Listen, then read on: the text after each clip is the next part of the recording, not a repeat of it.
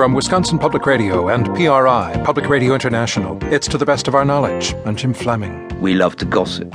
I think that literature is a higher form of gossip, if you like. It's gossip wrought to its finest degree. That's acclaimed novelist Ian McEwan reflecting on the power of literature. Today we'll talk about writers and the creative process, from McEwan's investigations of human nature to the true life story of Louisa May Alcott. She was no little woman, and her life was no children's book either. She really was an enormous personality and quite a force.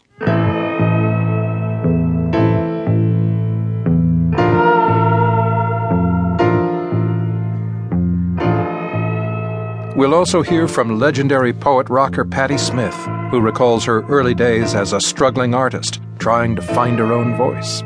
In my low periods, I wondered what was the point of creating art. For whom? Are we animating God? Are we talking to ourselves? It seemed indulgent to add to the glut unless one offered illumination. I just don't know what to do tonight. My head is aching as I drink and breathe.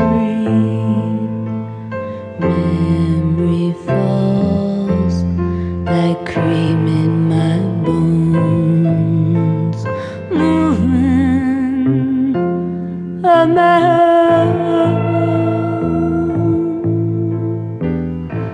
But first we turn to David Shields, a cultural critic who wants to change the way we think about art. He's written a manifesto called Reality Hunger, in which he calls for, and I'm quoting here, a deliberate unartiness. Raw material, seemingly unprocessed, unfiltered, uncensored, and unprofessional. Randomness, openness to accident and serendipity, spontaneity, artistic risk, emotional urgency and intensity, a blurring of any distinction between fiction and nonfiction, the lure and blur of the real. The front and back covers of Shields' book are filled with some of the most ecstatic blurbs I've ever seen. Jonathan Lethem says the book left him astonished, intoxicated, ecstatic, overwhelmed. Both Charles Baxter and Amy Hempel call it brilliant. Philip Lopate says it's an exhilarating, audacious plunge into the controversies of fiction and nonfiction. So what's all the fuss about? To find out, Steve Paulson sat down with David Shields to talk about the purpose of art. You say up front that this book is a manifesto, a call for artists to rethink how they handle questions about reality and fiction and originality. What's wrong with the prevailing attitudes about art?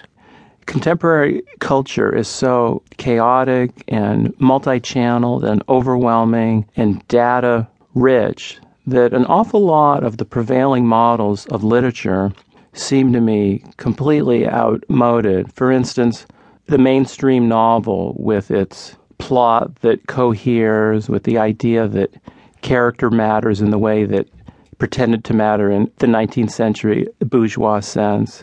So you're saying that if a novel doesn't have some sense of reflecting on itself, I mean, sort of acknowledging that this is artifice here, that it's just escapism. It can't deal seriously with ideas?